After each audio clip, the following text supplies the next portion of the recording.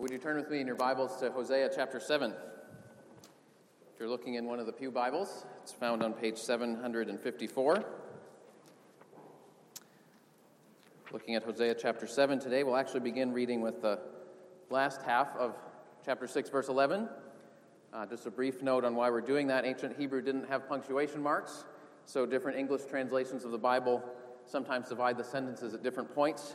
The ESV, what we're using here, divides it between verse 11 and chapter 7, but the NIV, the RSV, some other translations start halfway through verse 11, and as we studied this passage among the pastors, we felt that the thought of begins actually in the second half of verse 11. So it doesn't greatly affect the meaning either way, but that's why we're doing it the way we are. Hosea chapter 7, starting again with the second half of verse 11. When I restore the fortunes of my people, when I would heal Israel, the iniquity of Ephraim is revealed, and the evil deeds of Samaria. For they deal falsely, the thief breaks in, and the bandits raid outside. But they do not consider that I remember all their evil. Now their deeds surround them. They are before my face. By their evil, they make the king glad, and the princes by their treachery. They are all adulterers. They are like a heated oven, whose baker ceases to stir the fire, from the kneading of the dough until it is leavened. On the day of our king, the princes become sick with the heat of wine. He stretched out his hand with mockers. For with hearts like an oven, they approach their intrigue. All night their anger smolders. In the morning it blazes like a flaming fire. All of them are hot as an oven, and they devour their rulers. All their kings have fallen, and none of them calls upon me. Ephraim mixes himself with the peoples. Ephraim is a cake not turned. Strangers devour his strength, and he knows it not. Gray hairs are sprinkled upon him, and he knows it not. The pride of Israel testifies to his face. Yet they do not return to the Lord their God, nor seek him for all this. Ephraim is like a dove, silly and without sense, calling to Egypt, going to Assyria. As they go, I will spread over them my net. I will bring them down like birds of the heavens. I will discipline them according to the report made to their congregation. Woe to them, for they have strayed from me. Destruction to them, for they have rebelled against me. I would redeem them, but they speak lies against me. They do not cry to me from the heart, but they wail upon their beds. For grain and wine they gash themselves. They rebel against me. Although I trained and strengthened their arms, yet they devise evil against me. They return, but not upward. They're like a treacherous bow. Their princes shall fall by the sword because of the insolence of their tongue. This shall be their derision in the land of Egypt. Let's pray. Search us, O God, and know our hearts. Test us and know our thoughts. And see if there be any wicked way in us, and lead us in the way everlasting. In Jesus' name, amen. Well, the story goes that Sir Arthur Conan Doyle, author of the Sherlock Holmes mystery novels, detective stories, once sent the same telegram to a dozen prominent British citizens. The telegram read, "Flee at once. All is discovered."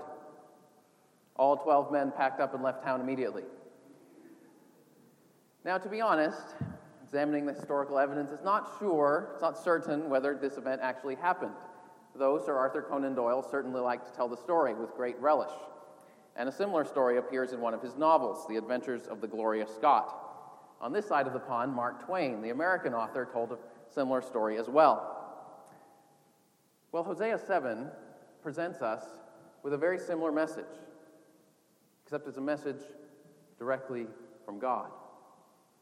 All is discovered. Nothing is hidden anymore. And because it's a message from God, there's nowhere to flee. Verse 2, God says, I remember all your evil. Your evil deeds surround you. They're like a besieging army. They're right in front of my face, crying out for righteous judgment.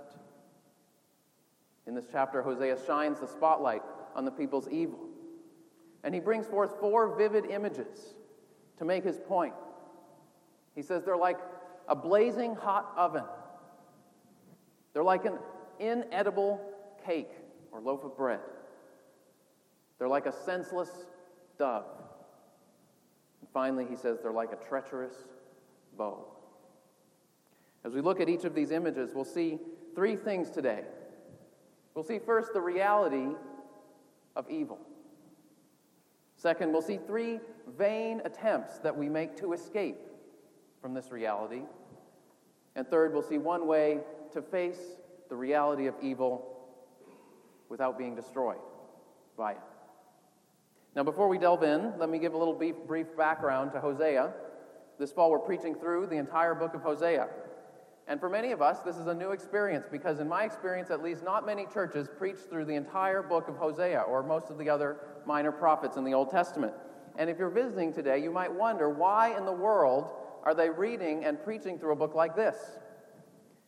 Well, for one thing, we want to preach through every chapter in the book of Hosea because we believe that every chapter in the book of Hosea was inspired by God himself and is useful for teaching, correcting, rebuking, and training God's people in righteousness.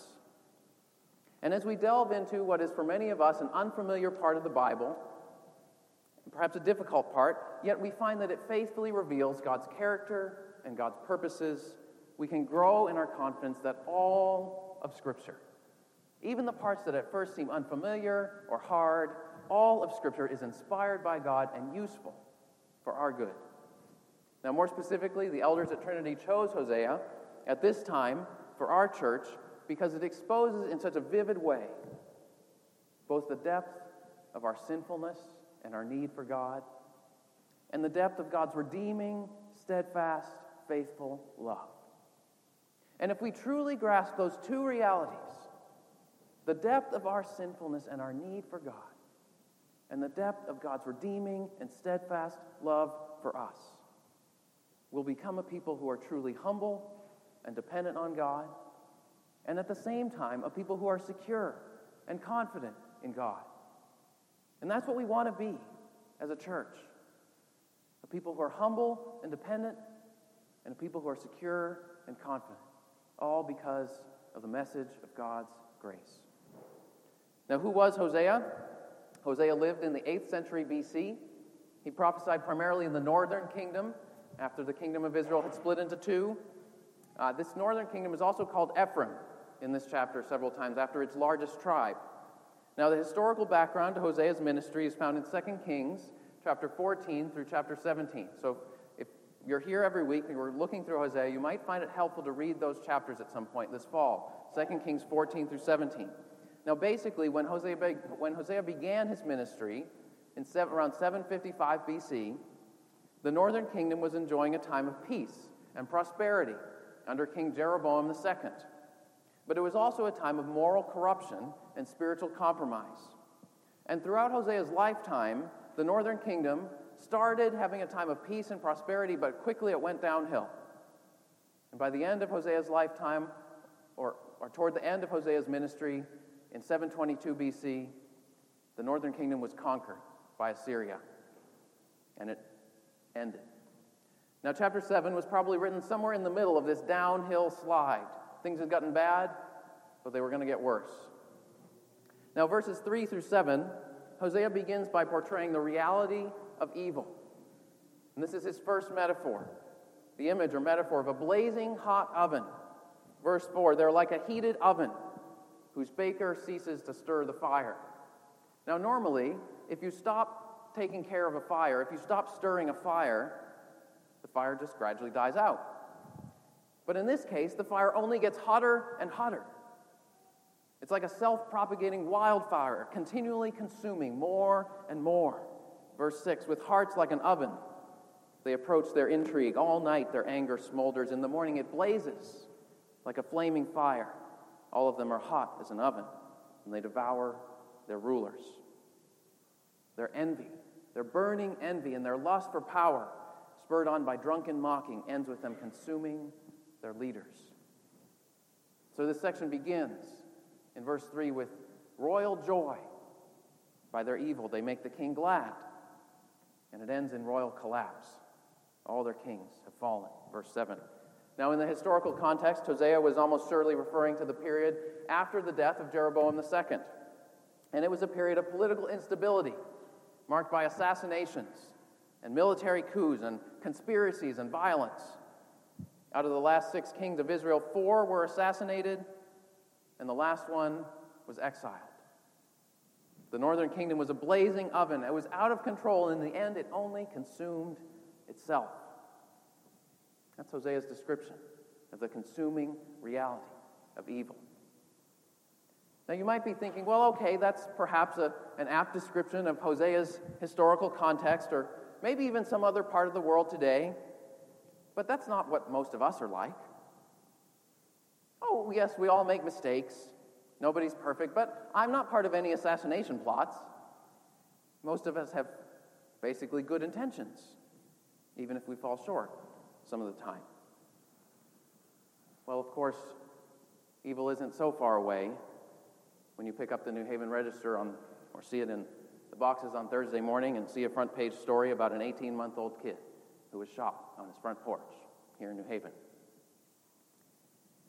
We might think surely this is a twisted world that we live in, where such a thing could happen.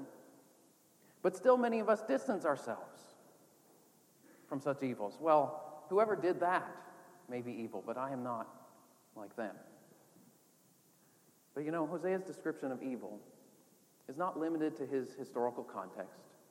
It's not limited to senseless acts of violence. In the context of the Bible as a whole, Hosea 7 is a very particular description, but it reflects the human condition in which all of us share. You see, according to the Bible, our evil deeds may differ in degree, but they don't differ in kind. Our circumstances may be different. The consequences and effects of our evil may vary, but at its core, evil proceeds from the passions and desires of the human heart. Things like envy, or greed, or anger, lust for power, longing for security. Now, desires in themselves aren't necessarily evil.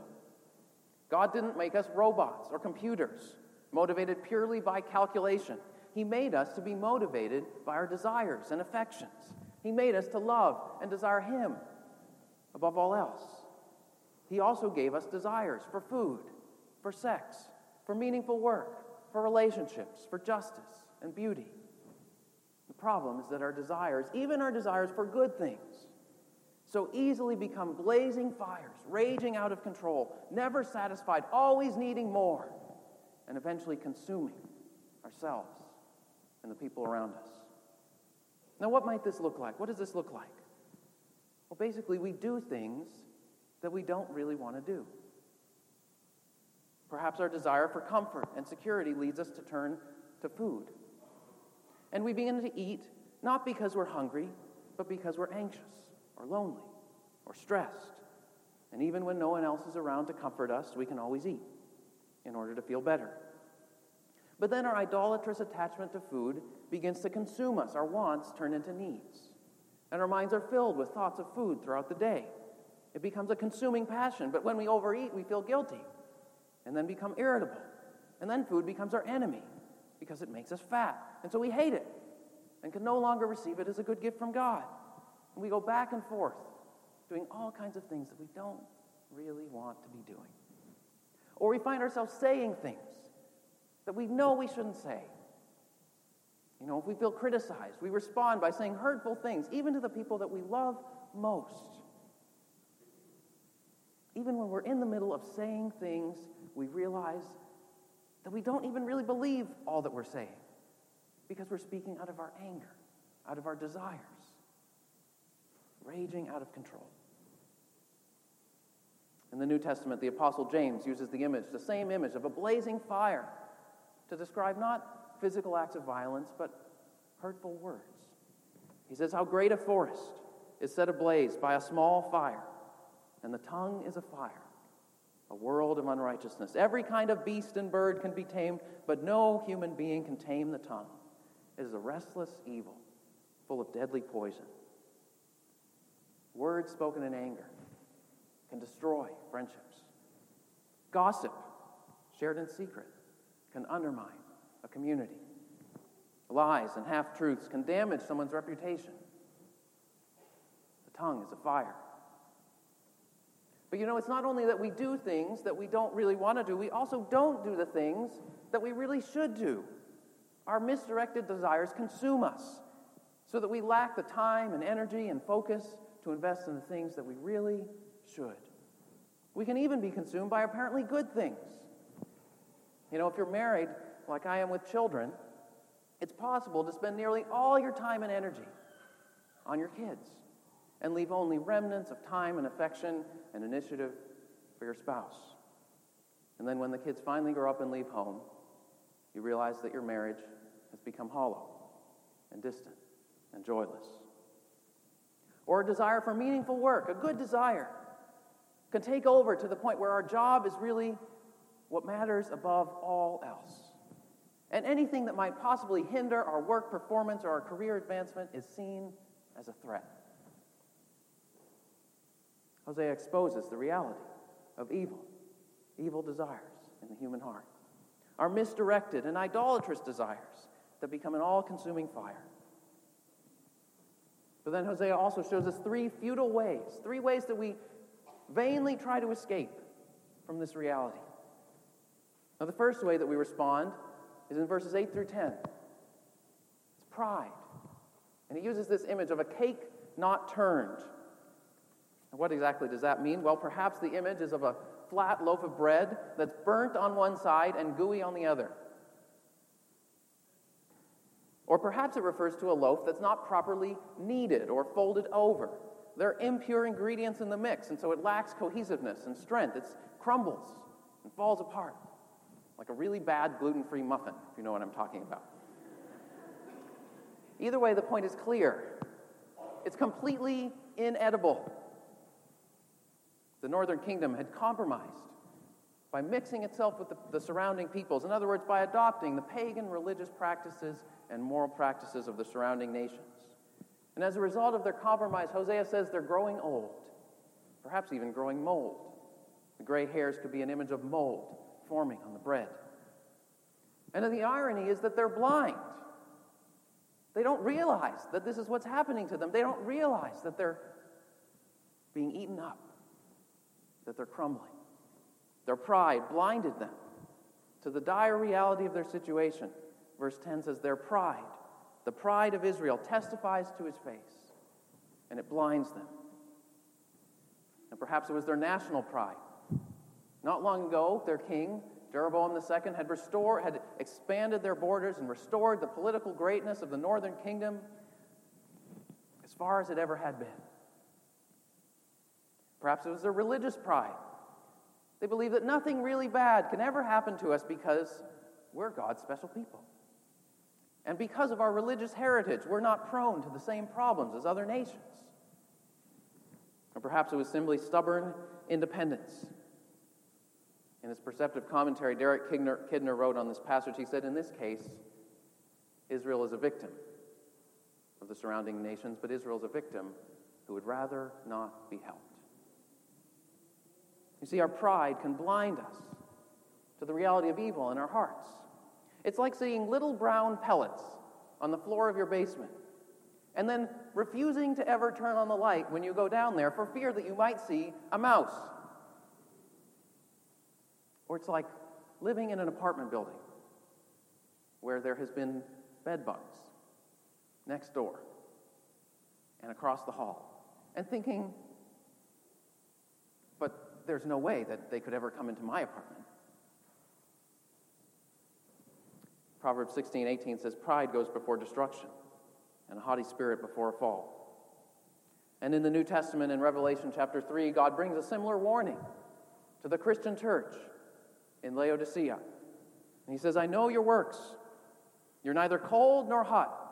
You're lukewarm. Because you're lukewarm, I'll spit you out of my mouth. For you say, I'm rich.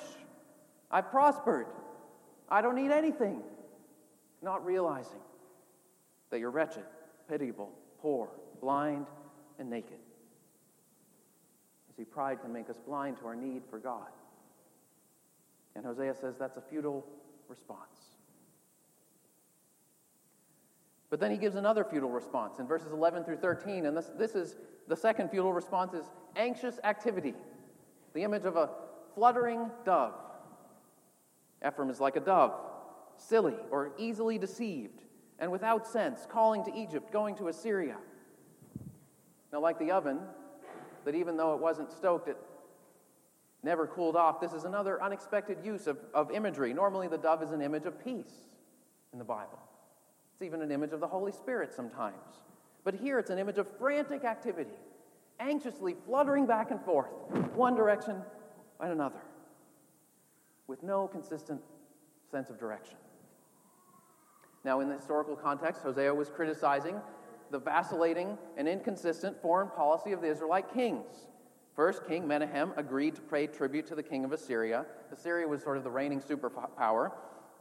King Menahem agreed to pay tribute to them so that they would stay away, and not bother them.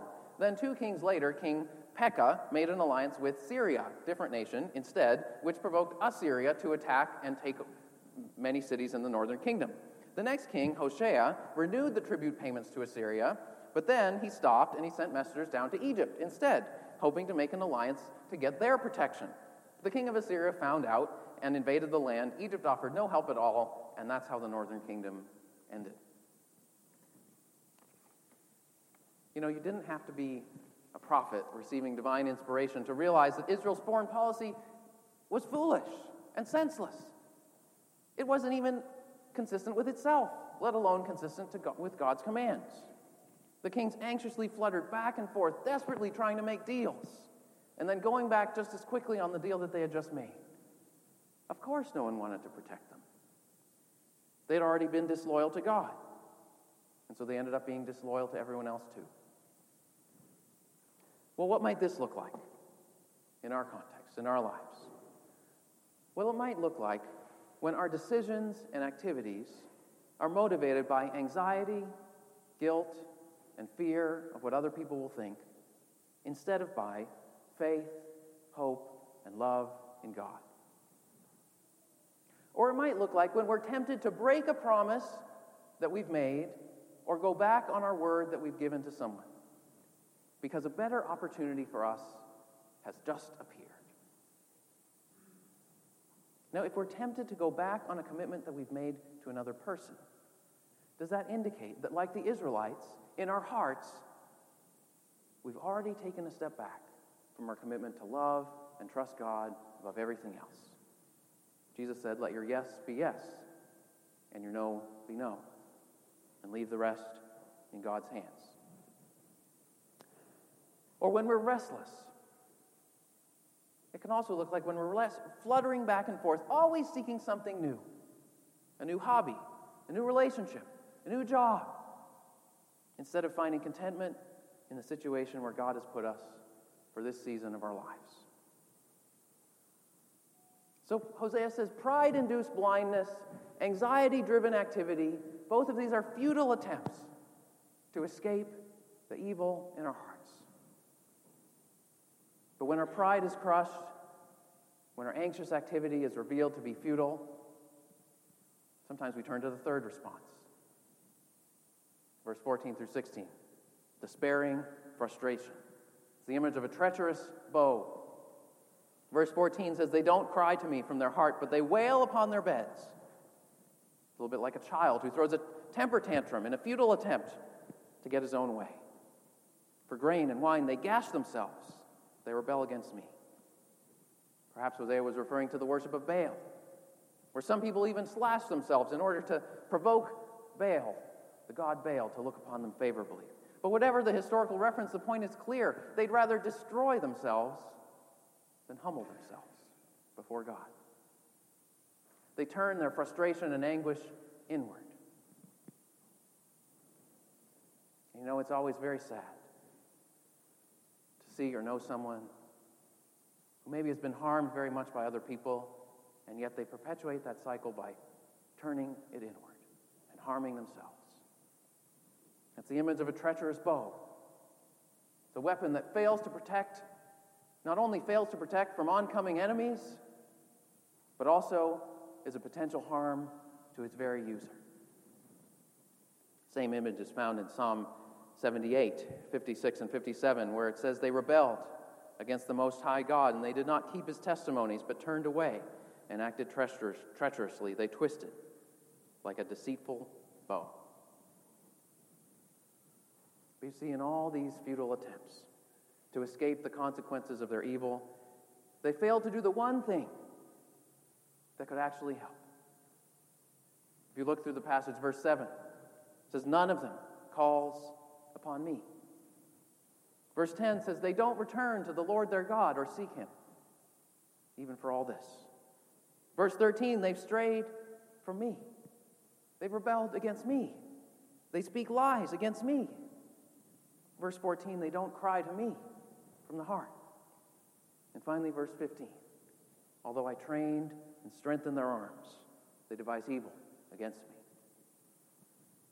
We've seen Hosea's 4 images of evil and corruption and our response to those things. But verse 15, he gives us another image. He gives us a glimpse of a father training his son to walk, strengthening his arms, perhaps even teaching him how to use a bow. See, the God whom we see in Hosea and the God whom we see in the Bible is not only a righteous judge who has every right to punish us for our evil. He's also a compassionate father whose heart burns with love and anguish for his wayward and rebellious and lost children. He longs for them to come home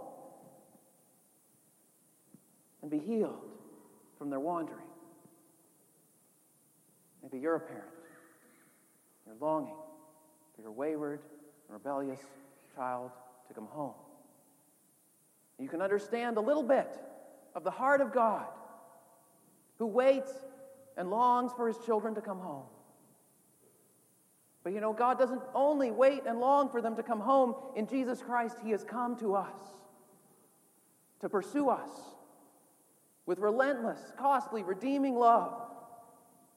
A love which ultimately led him to take our evil and all its consequences on himself when he died on the cross, so that he could destroy our evil without destroying us. Hosea 7 is a dark chapter, ending with woes, pronouncements of exile and falling by the sword. But even here we see glimmers of hope, shafts of light that reach even the darkest part of this tunnel. In the beginning of the chapter, when God speaks of his desire, or perhaps it's even a promise, to one day restore the fortunes of my people and to heal Israel. And again in verse 13, where he says, I would redeem them, just as he had redeemed them from slavery in the past. He promises through Hosea that one day he would come and heal and restore them once again. And that's what he came to do in Jesus Christ. Earlier we read from Revelation, a passage warning of the dire consequences of pride, but that same passage concludes with an invitation from Jesus himself. Revelation 3:20, he says, Behold, I stand at the door and knock.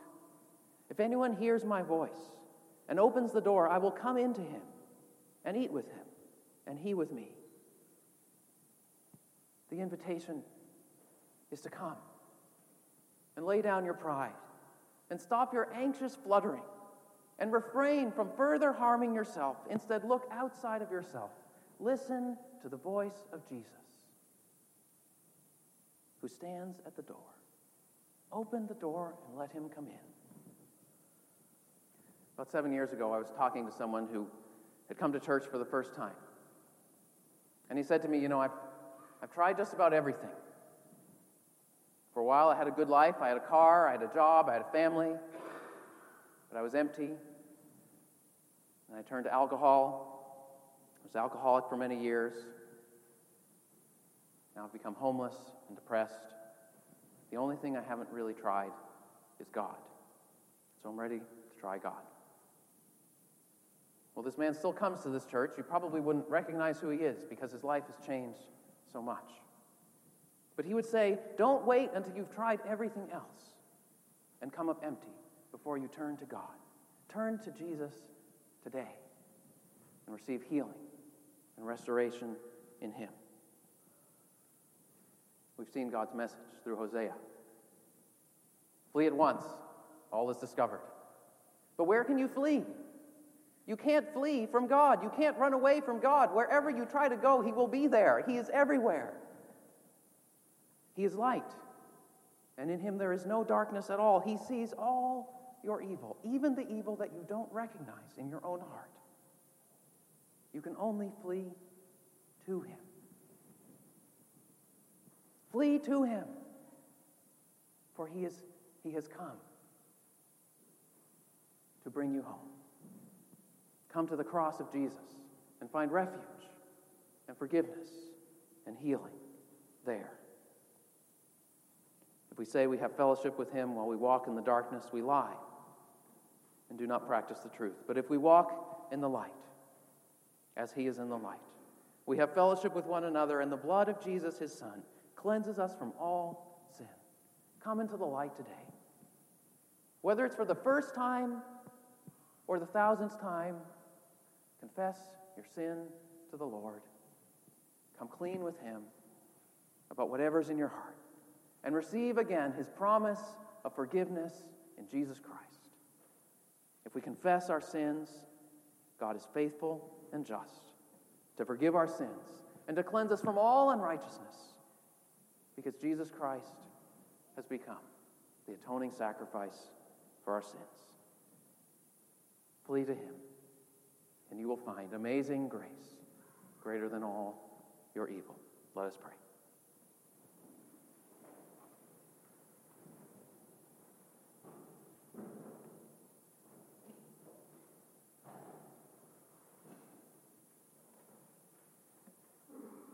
Oh God, we thank you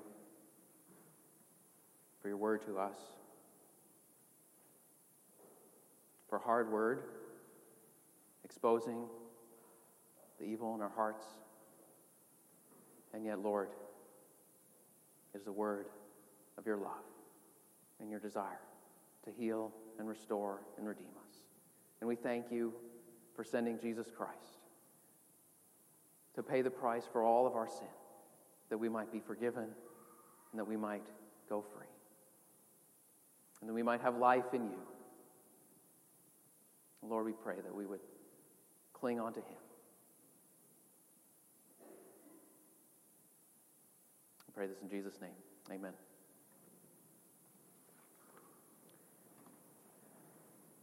Well, this morning we have the joy of celebrating baptism together. We're baptizing Karen Ward. Before Karen comes to the front, let me say a few words about baptism. At some point, the musicians can feel free to come forward at this point and prepare while I speak a few words.